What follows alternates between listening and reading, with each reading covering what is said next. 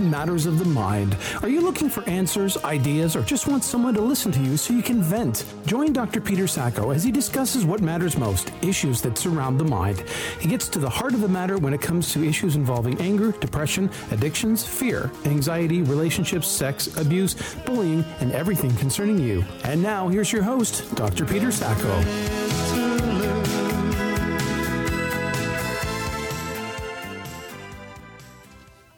Well, hello there, and welcome to Matters of the Mind, where everything on your mind matters to us each and every week. I'm Dr. Peter Sacco, and welcome to another great and wonderful show.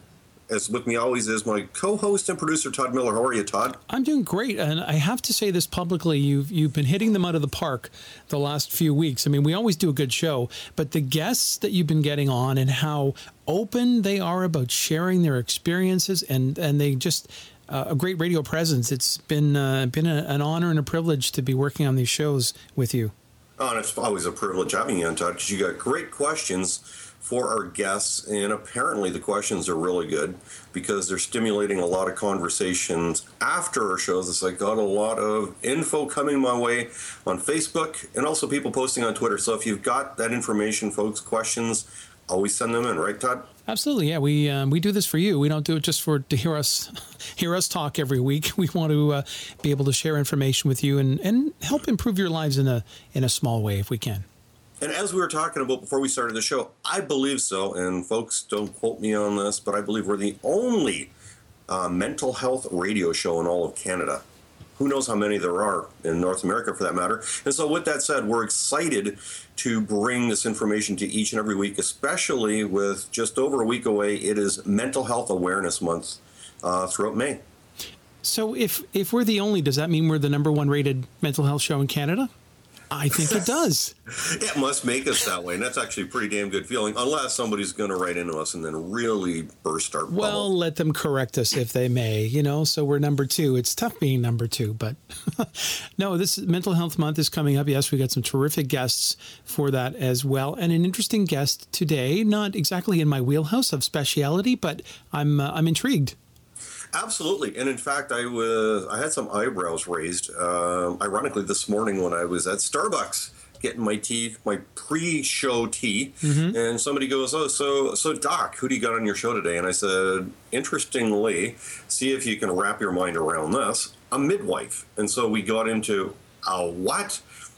What the heck is a midwife? And for those that really don't know what a midwife is, it's a profession that is recognized as a legal and regulated profession in some Canadian provinces and territories, but while in others it's not. And so basically, this is the ability to have a baby out of the hospital, and in many cases, in your own home. And there are so many people let's look back, 40, 50 years ago, actually a little bit longer. My dad is now 74, I believe, and his mom gave birth to 16 kids on a farm. So there was no such thing as natural childbirth. It was childbirth. You were on the farm. One minute you were baling hay, the next minute you were having a child, and then, you'd recover for a couple of hours and you'd go and make dinner for your family.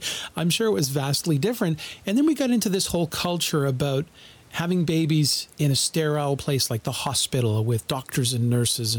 And there's a whole vast part of the population that are re-embracing that natural childbirth by having, a midwife or there's other names for them as well, to have the baby at home. Yeah, it really is quite as I said, the eyebrow raiser, because some people go, well, is that healthy? Not only physically, but here's where the key point comes in. Psychologically, what can it do? And that's one of the reasons why I wanted to bring our tremendous guests. I mean, we are absolutely blessed to have Patricia Harmon on our show. She is a USA best-selling author of her original book, I believe, was called The Midwife of Hope River.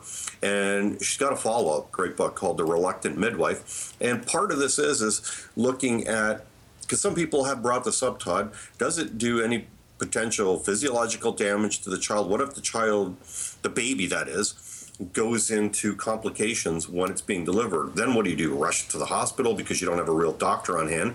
And also psychologically, if it's delivered wrong, can it cause any sort of brain damage, which could then lead to a plethora of, just mental health and psychological problems down the road. But also, interestingly, you're doing this birthing in your own home.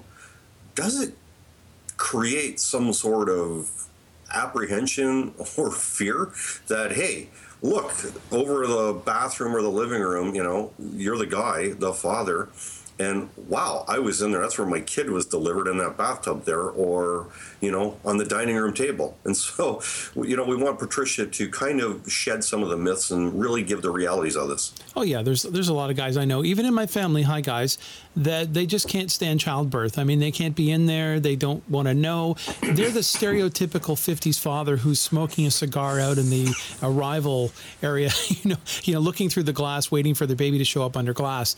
There are a lot of people in my family that are like that. And there's guys like me who are right in there and are okay with everything that goes on. But I could understand, oh my goodness, we had that baby in the bathroom, and can I ever use that bathroom again? I don't know. But yeah, hopefully she'll dispel some of the myths surrounding it. It's absolutely interesting. And with that said, I've never been a father myself. I don't qualify this, at least not that I know of at this point. And now here I'm going to have all these love child. Oh, the 70s were good to you, were they, Dr. Sacco? The 70s. Actually, I'm a lot younger than that. Oh, well, there you go.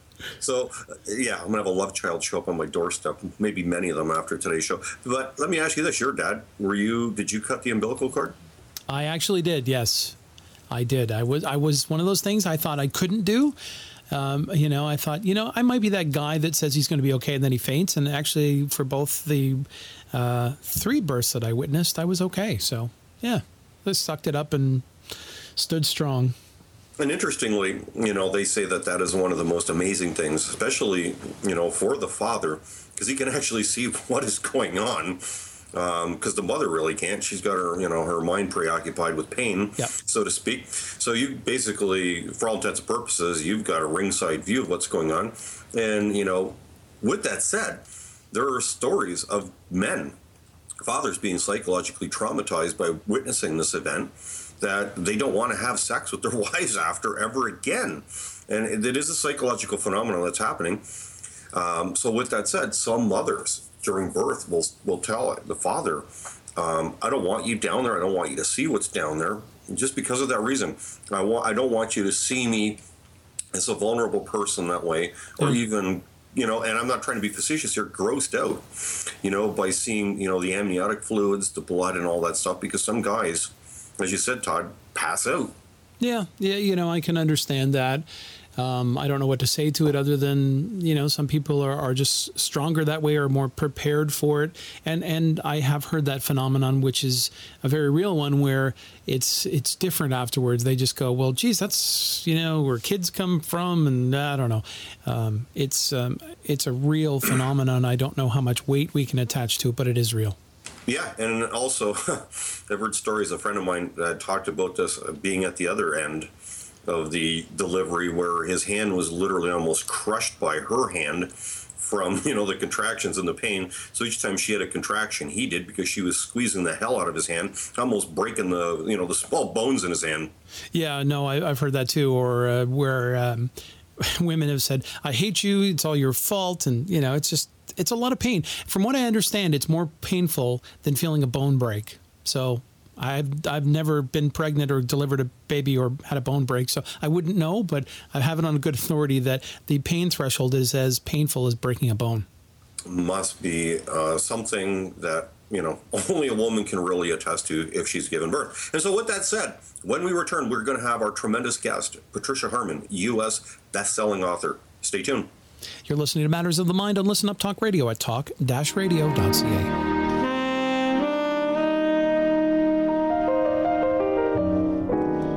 The music you'll hear on Out of the Blue will be jazz for the most part.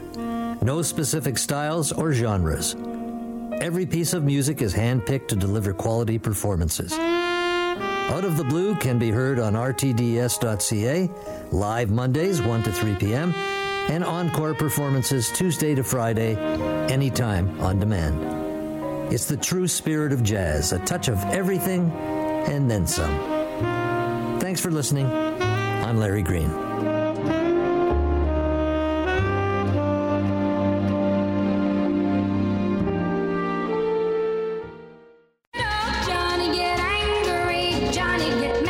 Hi there, I'm Dr. Peter Andrusacco, and do you have technological rage? Oh yeah, the new rage of anger. Download my new book today, Technological Rage, on my website, www.petersacco.com, and learn what technological rage is and how it is sweeping people today, leading to online dating anger, texting anger, and social online networking forums.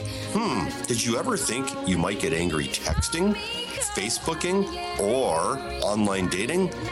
Maybe you never thought it would happen to you, or maybe you know somebody that has this and you just need to understand it a little more. Johnny, show me that you care, really care for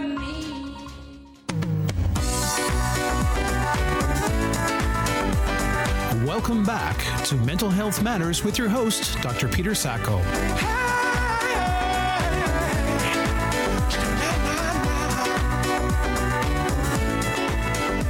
Well, welcome back to Matters of the Mind, where everything on your mind matters to each and every week.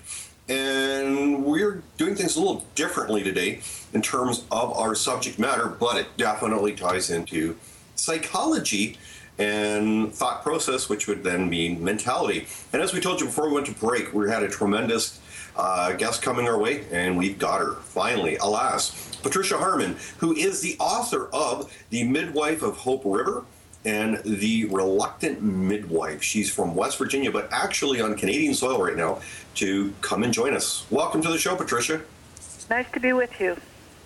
So, you come up here, as you were telling us, to write, do your writing up here. So you are familiar with Canada quite a bit. And as we were talking before we went to the break, that midwifery in Canada is definitely and totally acceptable in many provinces and territories, but in some it's not. So let me ask you, I guess, is this the same in the United States as well, too? You know, it is quite a bit the same. Each state is different, and of course we have 50 states, so there's 50 different laws about it. And it's a problem, I think, for people in the United States. I'm not sure it would be in Canada so much, but the rules are so different, and the designations of types of midwives are so different that it's hard for the patients or the consumer, the healthcare consumer, to know who to go to. For example, I'm a nurse midwife, so I'm an RN with a master's degree. It would be like an advanced practice nurse, a nurse practitioner who can deliver babies in the hospital or at home, although most of us do go to the hospital. But there's another designation called a professional midwife, and they have some certification as well, but they're not medical professionals. They've never been to nursing school or medical school. They learn by apprenticeship. So they can be good, but you don't always know. And truthfully, in the United States, you could put up a sign and say you're a midwife, and lots of times you wouldn't be challenged, and you know, you might have done 3 or 4 births. And I can't criticize those people because I actually started that way when we used to live down on communes, and basically we're back to the landers in the 70s and 80s. So I actually started delivering babies like that, and later went back to school. But like in Ontario, I think midwives are nurses, and they're very well accepted and part of the national health care system. Of course, we don't have that in the States, and so some insurance companies will cover midwives and some do not. So let's say I brought you in to speak to my students in a lecture hall right now, and I said, Patricia, tell us a little bit about your career. What are I guess your job description, what qualifies somebody to be a midwife, and what would the duties entail? Well, a nurse midwife really can do pretty much everything an OBGYN can do. We don't do C-sections, so we don't do operations. We're not surgeons, and we don't do forceps deliveries, but everything else would be just like if you wanted to go to a regular woman's doctor. We can do pap tests. We can take care of people with infections. We do prenatal care. We do postpartum care, and we also deliver the babies. The one thing about being a midwife is because we don't do surgery, we get really good at getting babies out the normal way. So most people would find a C-section rate much lower. I don't know what it is in Canada, but like in the United States, the C-section rate is 1 out of 3, which is way too high. The human race would never have succeeded if childbirth went so badly for so many people. So, you know, there are other qualifications, I think, though, and these kind of fit in with your topic about the mind. I think the kind of person that chooses to be a midwife has to be rather courageous, and you stand between life and death, really, for the mother and the baby. And of course, in the old days, it was much worse. Often women weren't trained, became midwives just by being chosen by the community if they'd had a few babies. But there's a lot of people who think, oh boy, that would be so neat just to deliver a baby. Of course, there's also people, like in my new book, The Reluctant Midwife, who just aren't so enamored of the whole idea. But there are a lot of, say, nurses who think, oh, that would be great. But when it comes down to taking the responsibility, it's just a step too far. They'd rather be there for the delivery, but not have to be the one that decides on courses of action. So does that give you a little bit of an idea? Oh, yes, absolutely. And I found that when I look back at my, parental history, my dad was one of 16 that grew up in a farming community in Ontario. And, probably midwifery was a bit more common then. It was, there were women that just gave birth on the farm. And then, like I said to Dr. Sacco before we started the show, 2 hours later, they were up and they were cooking dinner for the family. It's just the way that it went. And I find that now it's gaining or regaining popularity again. And I think what you mentioned was critical.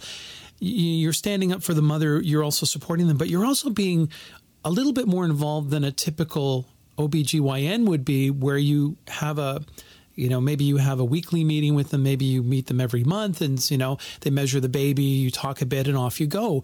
Whereas a midwife, as you said, postpartum, there's a lot more intermingling and a relationship that's created, I believe. I think you're right. My husband is an OBGYN, and he's a wonderful OBGYN, and he believes, like I do, that most people should be able to deliver normally, naturally, not necessarily without medicine, but, through the usual course.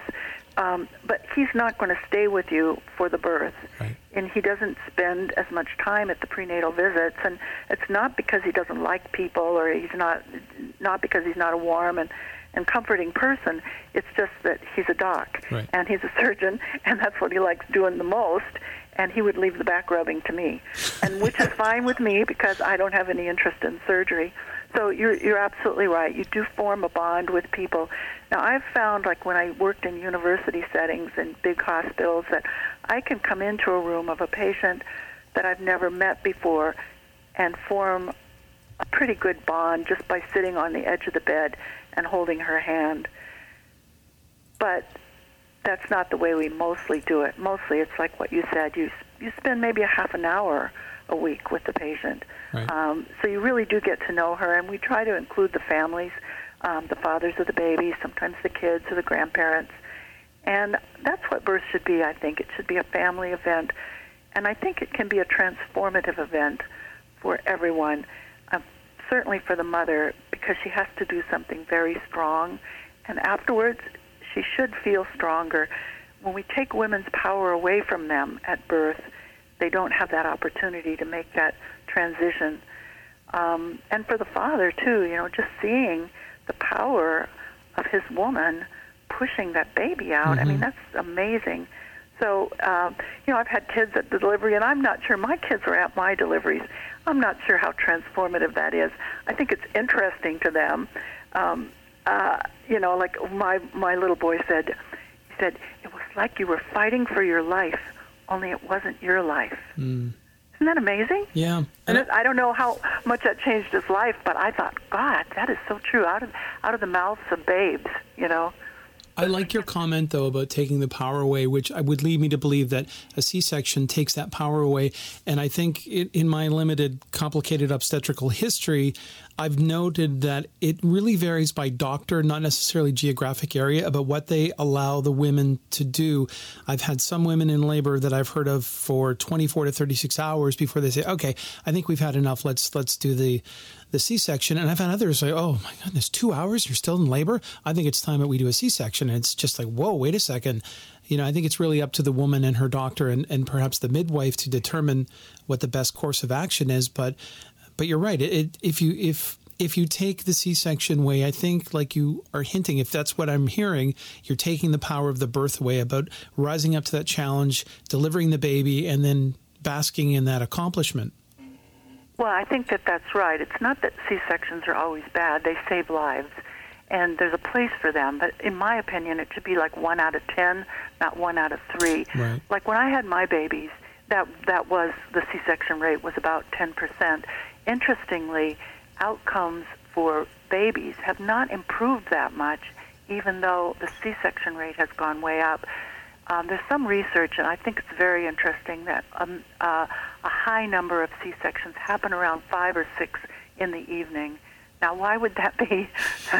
It's closing time. Doctor is hungry. He wants to go home to his family or her family. Really, I can't say all C-sections are bad, but in what we want, I think, is no matter what, whether it turns out to be a C-section or a vaginal delivery, is for the woman to feel good about it, to feel she did her very best.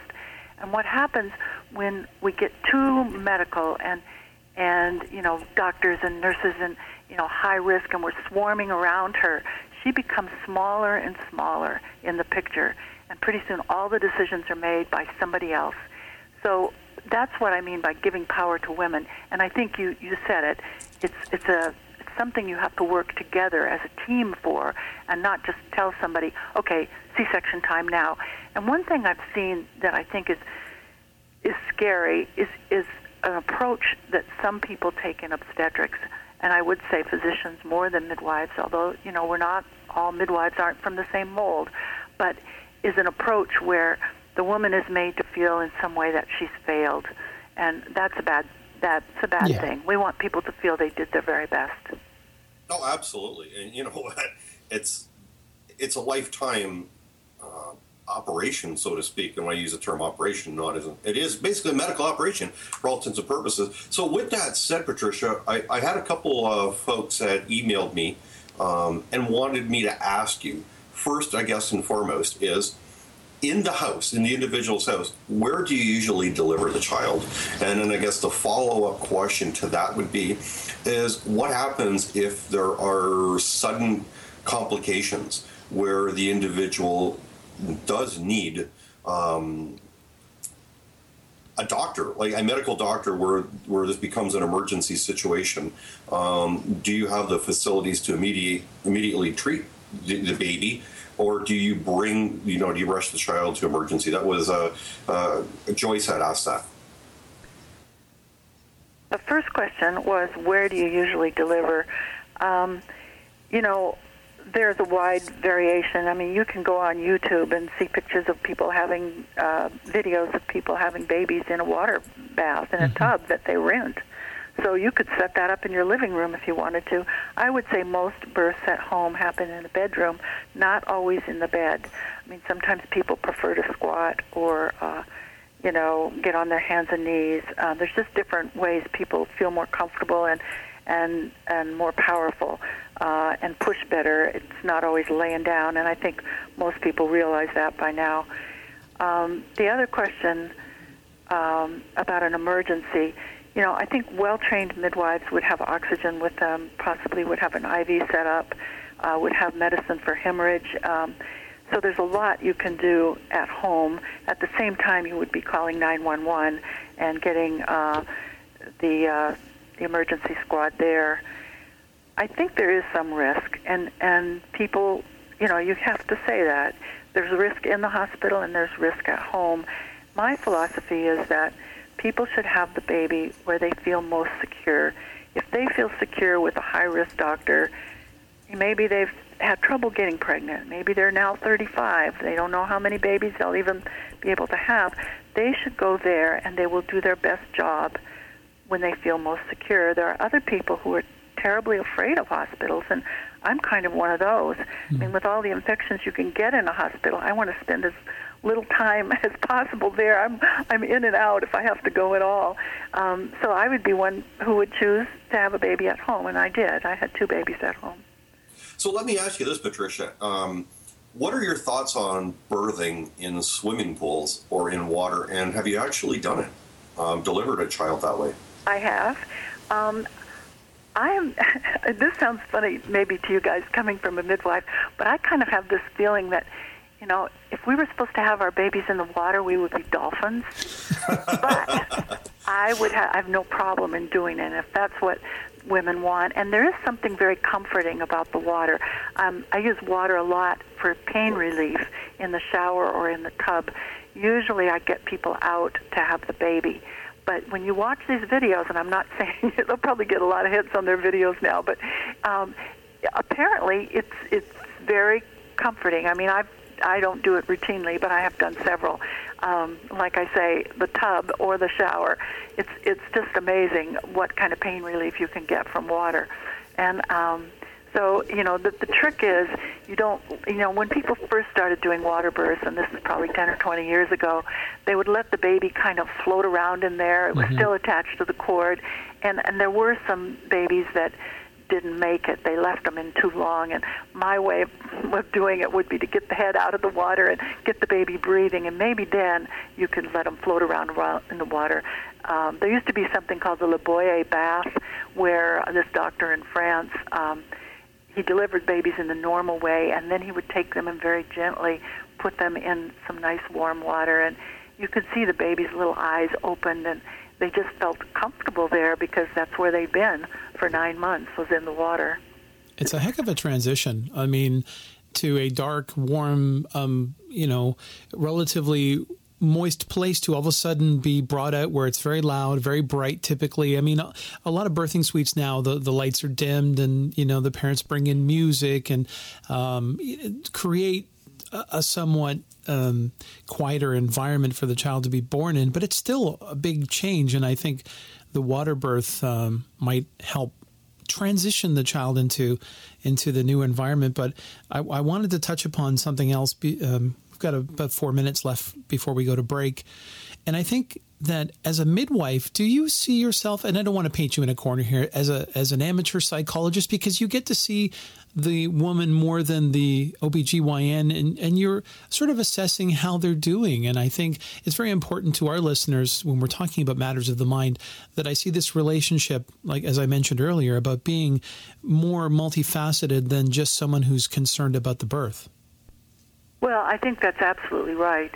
I wouldn't call myself an amateur psychiatrist or a psychologist, but the fact is you are tuned in that way. The second book that I wrote, actually it was my first book, is a memoir called The Blue Cotton Gown, which is about the courage of ordinary women and the stories that they tell me in the exam room.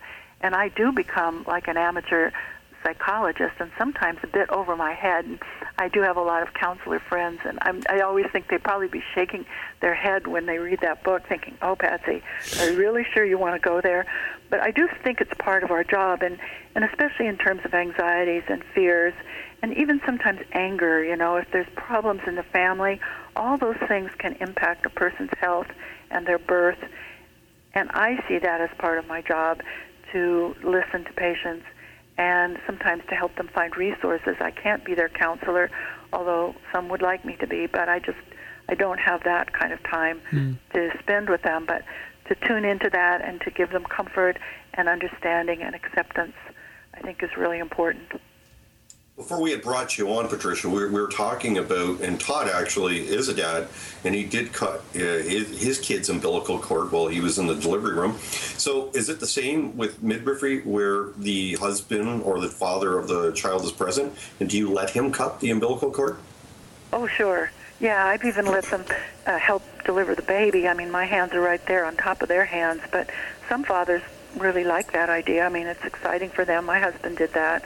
The midwife let him help deliver the baby, and then later he became an OBGYN. But some dads wouldn't want to do that, and sometimes their hands are shaking, and you have to kind of help them. But it's sort of a little rite of passage, I guess, a little ceremony.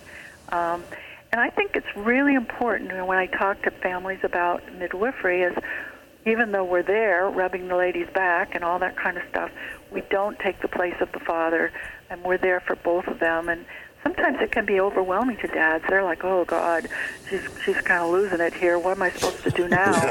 and that's part of my job is to say, okay, let's do this. Let's get her in the shower. Here, sometimes the guys will even bring a swimming suit, and they'll get in the shower with her and rub her back or different things like that.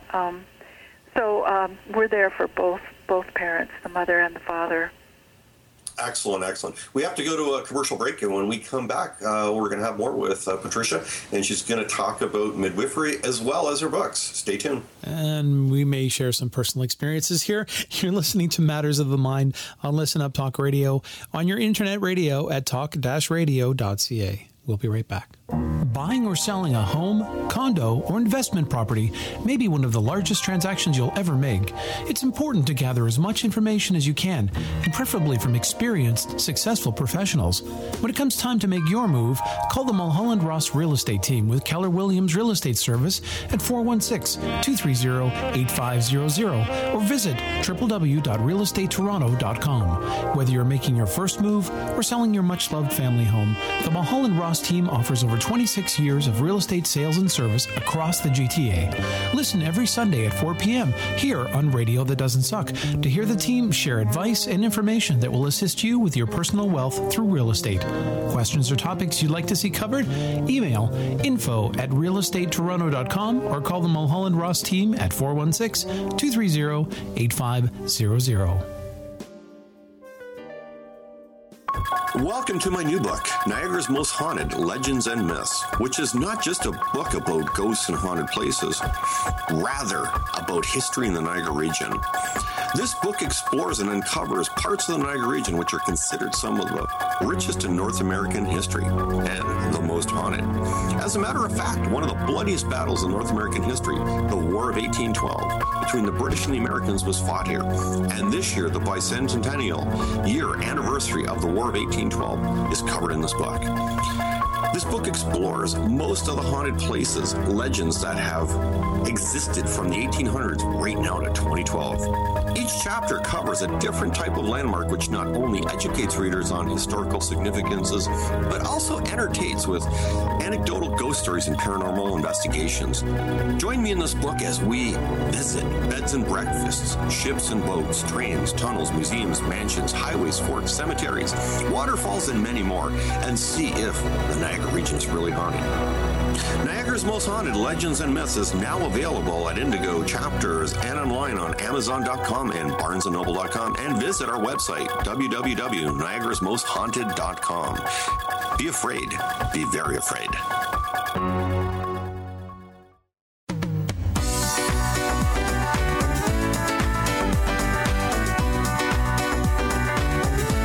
Welcome back to Mental Health Matters with Dr. Peter Sacco on RadioThatDoesn'tSuck.com and RTDS.ca.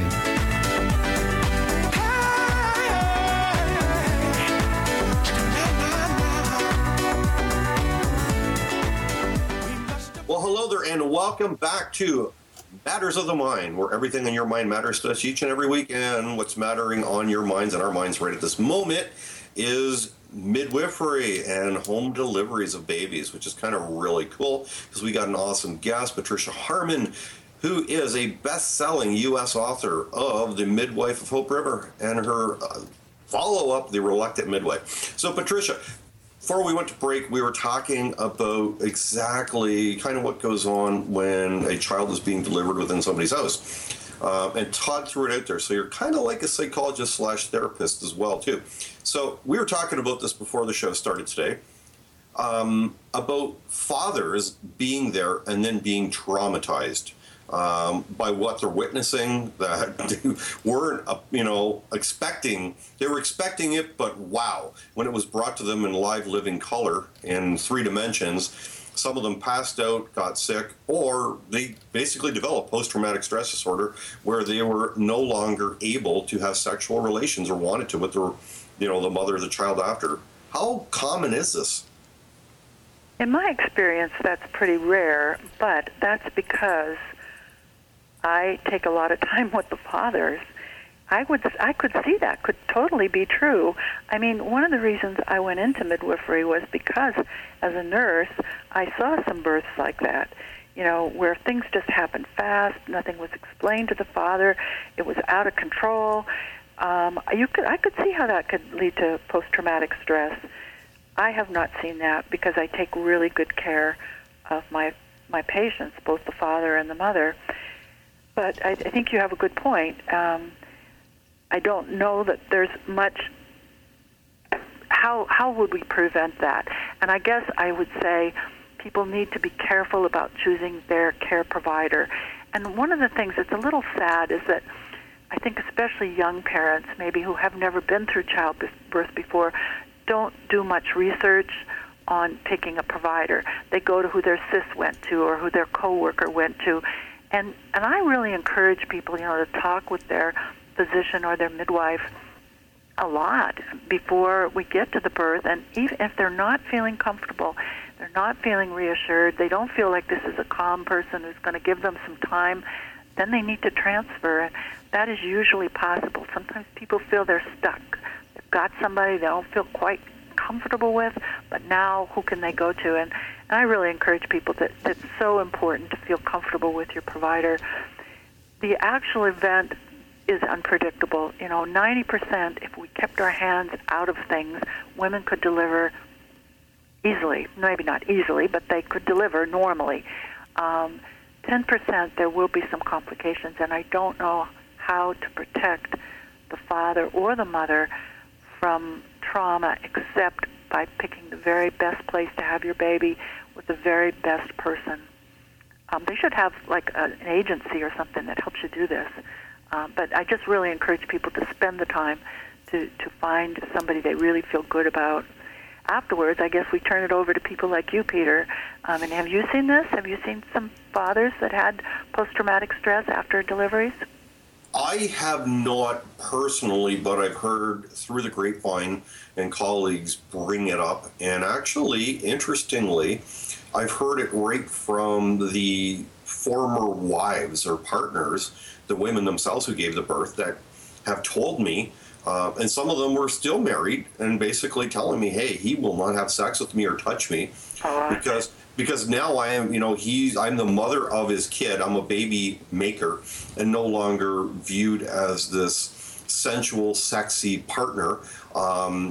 And since he saw it, it's very different. And in fact, myself and Dr. Deborah Leno, she's a sex therapist, we wrote a book called The Madonna Complex, which gets into everything in terms of porn addictions, sex addictions. And the flip side of it is husbands who are abstinent with their wives after the woman has had the baby, and therefore he goes out and he chooses the services of a call girl, a prostitute, or a mistress, because he can no longer touch the mother of his child because in some ways he witnessed it and she became dirty, or it's crazy, or sick. These are the terms that these guys have used in the past. So yeah, I have heard it.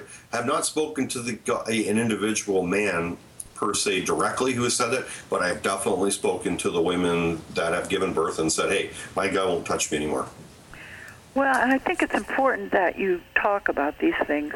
They might be quite rare, but there is somebody out there listening who's going to go, oh, that's what's going on. Mm-hmm. I didn't get it. And it actually might make them feel better just to know they're not the only person, and to maybe try to get treatment for that as a couple. It probably is rather rare, but again, people don't always tell us as their women's health care providers everything. No. I mean, I talk to people a lot about sex, and I think that people are honest with me, but I don't know that. Maybe they're ashamed or embarrassed, or they think it's their fault. That their husbands don't like them anymore.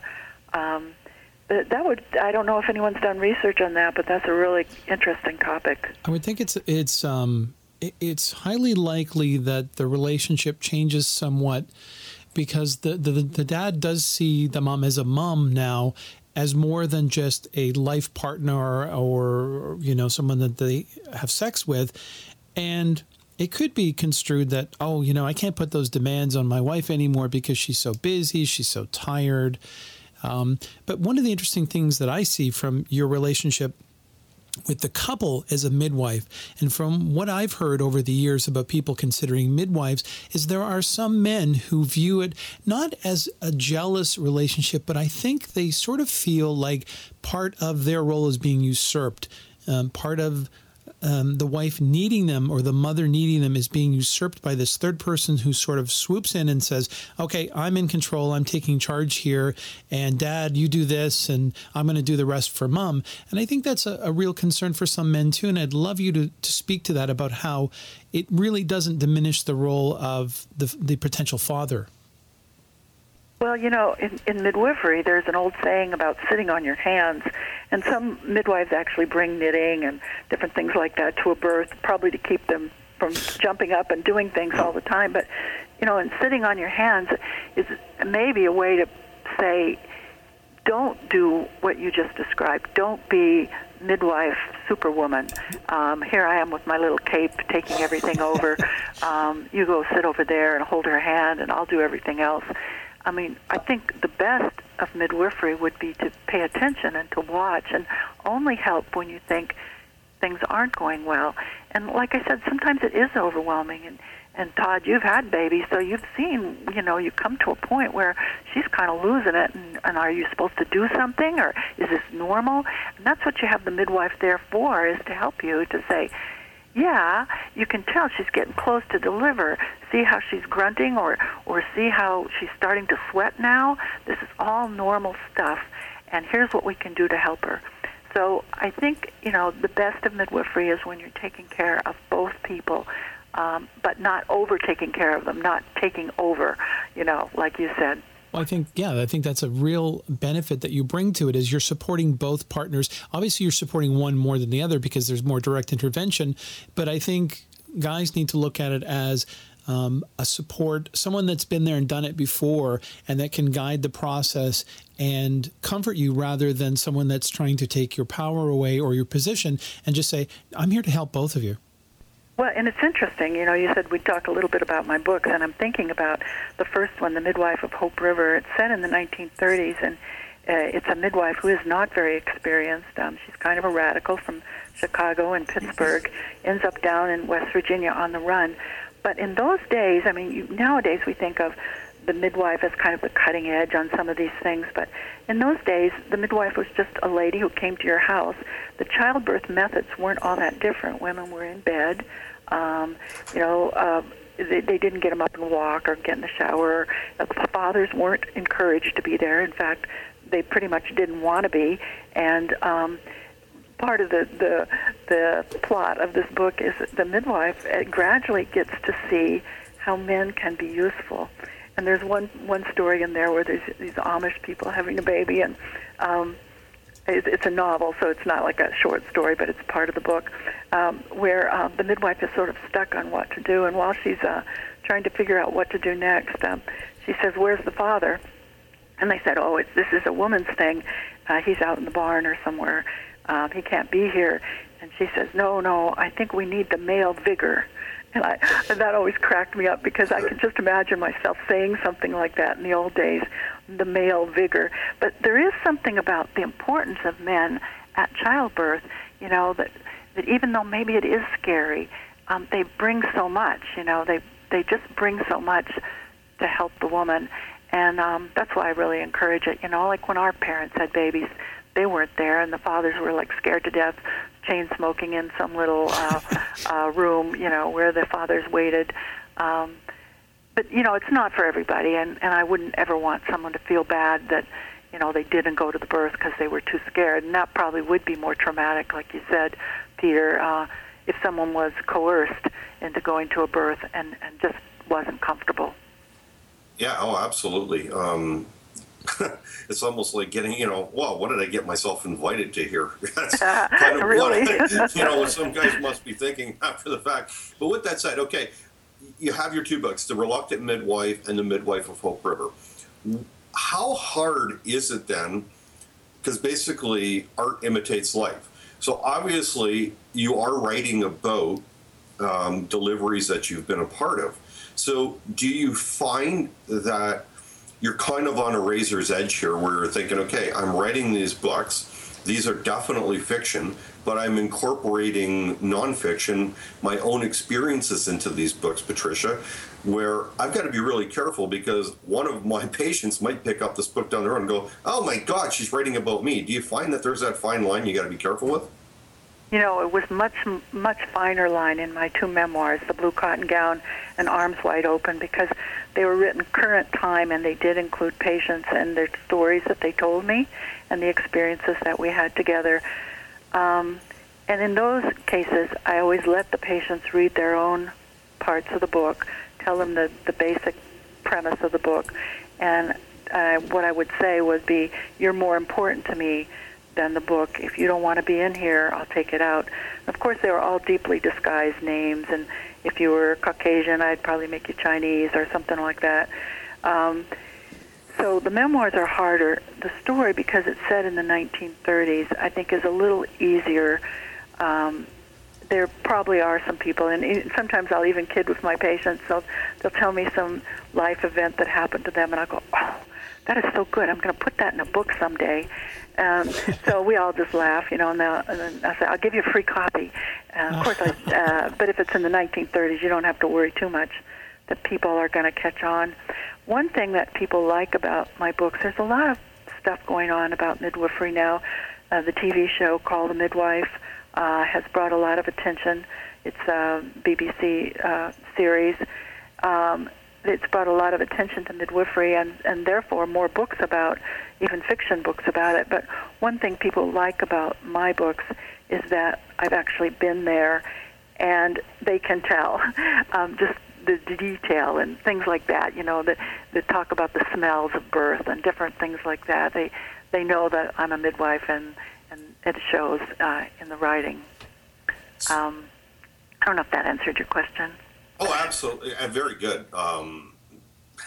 So did you always want to be an author, Patricia? As you were delivering babies, at some point did you just say, hey, I want to write about this? This be a great story because it's something that's really kept, for all intents and purposes, a secret. And in many respects, because it was in Canada for a long time, parts of Canada, and it still is in parts of states, this is taboo. People just do not deliver babies at home. So is this a way, I guess, basically, you became a spokesperson for midwifery? I didn't plan that, and I never thought to myself, I want to be an author. I always wrote and kept journals, and writing was always easy for me. My husband, on the other hand, labors over every sentence. It has to be perfect, and he can't go on to the next paragraph till he's got that one done. I just write like I'm telling a story, and then I go back and I make it beautiful. So, it wasn't until I went through menopause, and this always makes me laugh, that I had time to write. My kids were gone, and I couldn't sleep at night. And so I would get up and I would start writing the stories of people that I met that day. And some of them were very powerful to me. And I'm sure you guys can imagine, in the privacy of the exam room, some of the things that people might tell you about their family, about themselves, about the most intimate things. And I work in a busy office, and, I couldn't leave the office and just the exam room and go, oh, my God, I can't tell you what I just heard. And my husband, I don't know if this sounds really sexist, guys, but maybe not because you guys are therapists and you're into this, but my husband's the kind of guy, he cares about people, but what he wants to know is the bottom line. He doesn't want to know the details.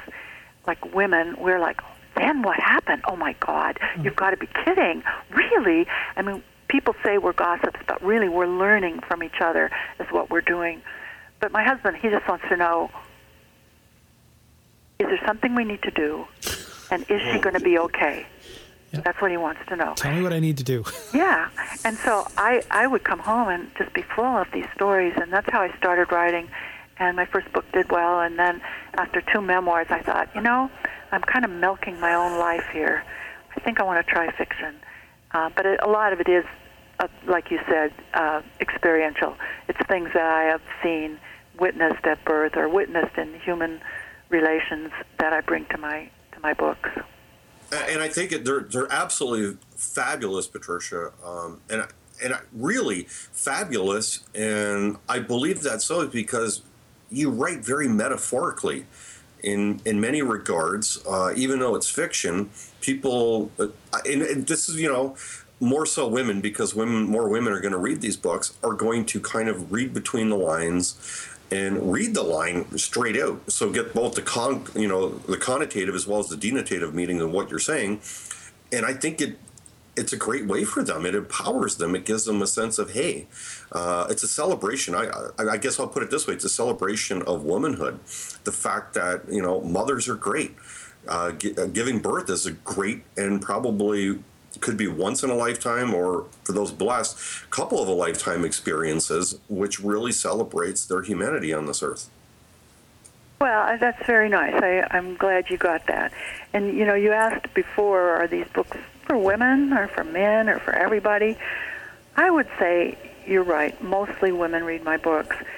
If a guy reads my books, it's because it's historical fiction and they're interested in the 1930s, because there's a lot more about life in the Great Depression and that kind of thing. It's not all birth and babies. Or, so he's either interested in historical fiction, he likes good literature, or he sees this book sitting around in his house. His wife won't put it down. And he's going, what are you reading? And, oh, well, it's just this great book. And then the men like it too. And it's interesting to me that as I go on as an author, in each book, the men get stronger characters. I'm working on one now set in Canada on an island much like Pelee Island, which is where I am now, speaking from Pelee Island. But in this book, I find, there's several men characters that are very prominent. And in the last one, the midwife of Hope River, there's a physician who's a man and is a damaged character. Something bad has happened to him. We don't know what at the beginning. But he's basically a vegetable, won't talk, can't practice medicine anymore. And it's also his story. So the characters aren't all women, There's a lot of guys, and some flawed and some really strong, but that's life. And that's true for both women and men, that we have our weaknesses, but we also have our strengths. And I think what I want to get from the books, what I want to give to people is hope and courage. And that's kind of something that ties all 4 books together.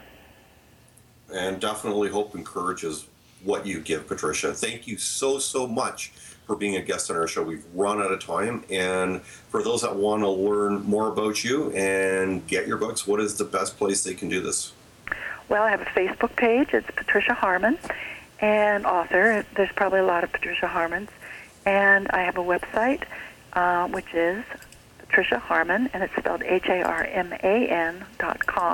And there's a place on there where you can contact me.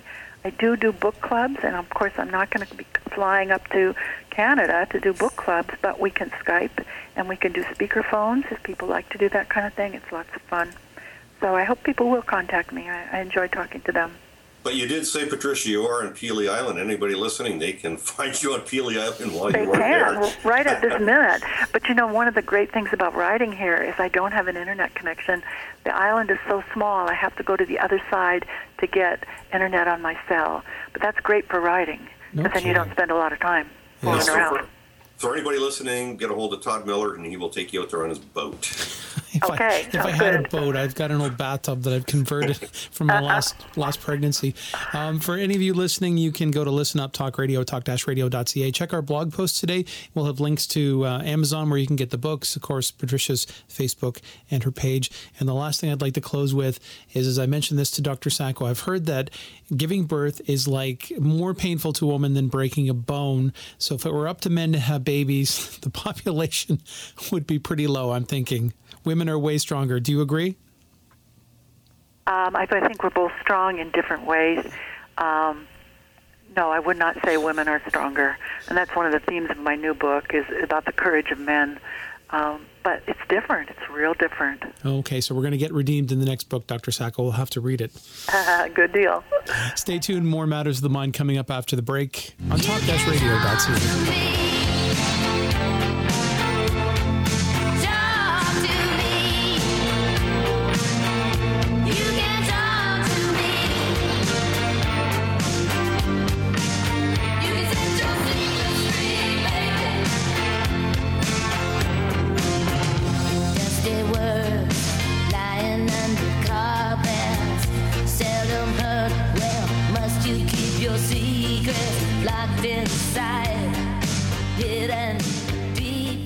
Well, hello there and welcome back to Matters of the Mind, where everything on your mind matters to us. And today, the matter of the mind was midwifery and childbirthing. And definitely I can say, as a guy who has never fathered a child, I learned a lot.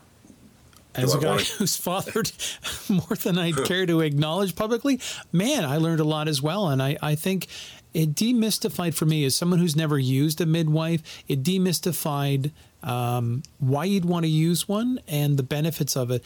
And as I really tried to draw out of Patricia was, for those guys that are afraid of using one for various reasons, nothing to fear. I mean, it's a great reason to have someone like Patricia on your side that's a coach that can shoulder some of the responsibility and maybe provide you some gentle guidance as to what am I going to do here? What do I need to do? Am I supposed to be doing anything, or am I supposed to be, standing still? And I think that's really something that a lot of people could use some help with during the moment when you're filled with panic, you're filled with dread, you're filled with confusion.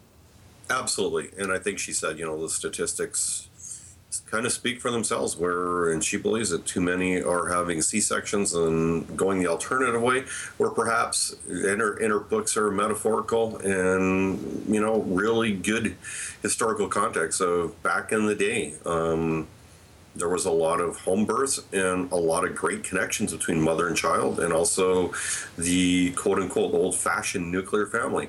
So with that said, I hope she's provided insight and she's provided alternatives for women thinking, hey, maybe, just maybe, I might opt to go that route. But I'm also thinking the flip side is I don't think there's, or then again, maybe I might be wrong. Guy listeners out there going, oh yeah, sign me up for that. I want to have my kid at home. Well, who knows? That's kind of what we do. We like to present the information and let listeners decide for themselves. So hopefully they enjoyed it and got something out of it. And you want to plug next week's show? We have an interesting guest. Yes, we are going to have a tremendous filmmaker who's going to talk about her journey, her mental health journey, and her work is being featured in major film festivals around the world. So definitely stay tuned to next week's show. Very cool. You can find us here every Wednesday at 8 p.m. on talk-radio.ca. You can find us on Facebook, Listen Up Talk Radio. You can find Dr. Sacco at petersacco.com. You can find all his books and links to the show. So we'll catch you right back here next Wednesday at 8 p.m. And, of course, you can find us on Stitcher Radio and iTunes Podcast. You've been listening to Matters of the Mind on Listen Up Talk Radio with your host, Dr. Peter Andrew Sacco. Reach him on his website, petersacco.com. Or you can reach him through Listen Up at talk-radio.ca. We really thank you for listening. Reach out to us on Facebook, facebook.com/listenuptalkradio, on Twitter at @listenuptalk. We'll catch you next week. You don't need no papers. That man is not your maker. And that's why I'm